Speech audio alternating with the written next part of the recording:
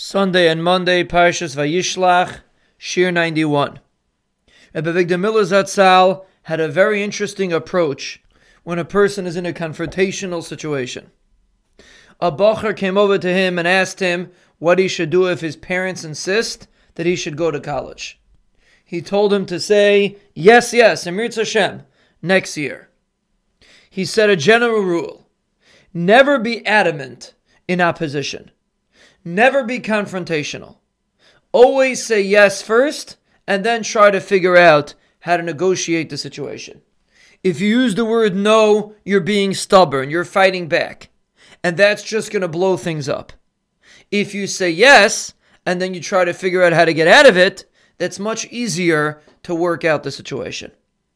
And he said it applies in every confrontation that a person is faced with in life. Always say yes.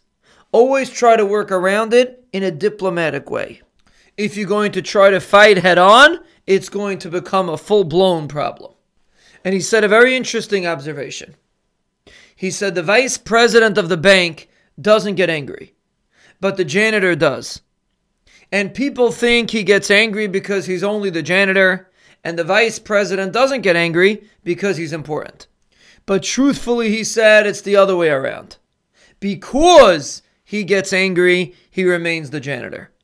And because he's diplomatic, he became the vice president. And it's a very important goal in life. A person that gets angry, gets confrontational, has to say it the way it is right now, only sees what's right in front of his nose. Can't see the full picture. I have to be right, I have to put down the way I see it, and I have to put it down now. A person who's a little bit bigger can see the entire picture and realize that he doesn't have to be right at this present moment. All he has to do is to attain the end goal. And even if right now he seems to be giving in, that might be the better approach in the long run. And therefore the vice president, who knows how to run a company, he has a bigger view of the situation. And he realizes that it's not kedai to say no, to disagree right now.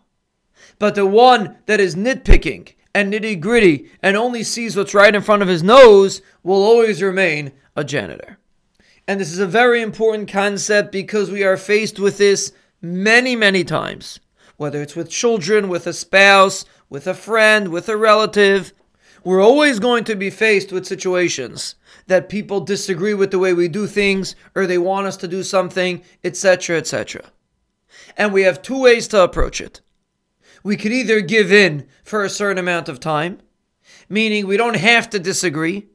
We could figure out a way how to get out of the situation, and then in the long run, we will attain our goals. Or we could choose to be short-sighted and just focus on the conversation right now. And that, Dr. Avigdor Miller, will inevitably not bring out the result that we want. When we can view the situation in a more mature fashion, with a broader view, we will get a better result.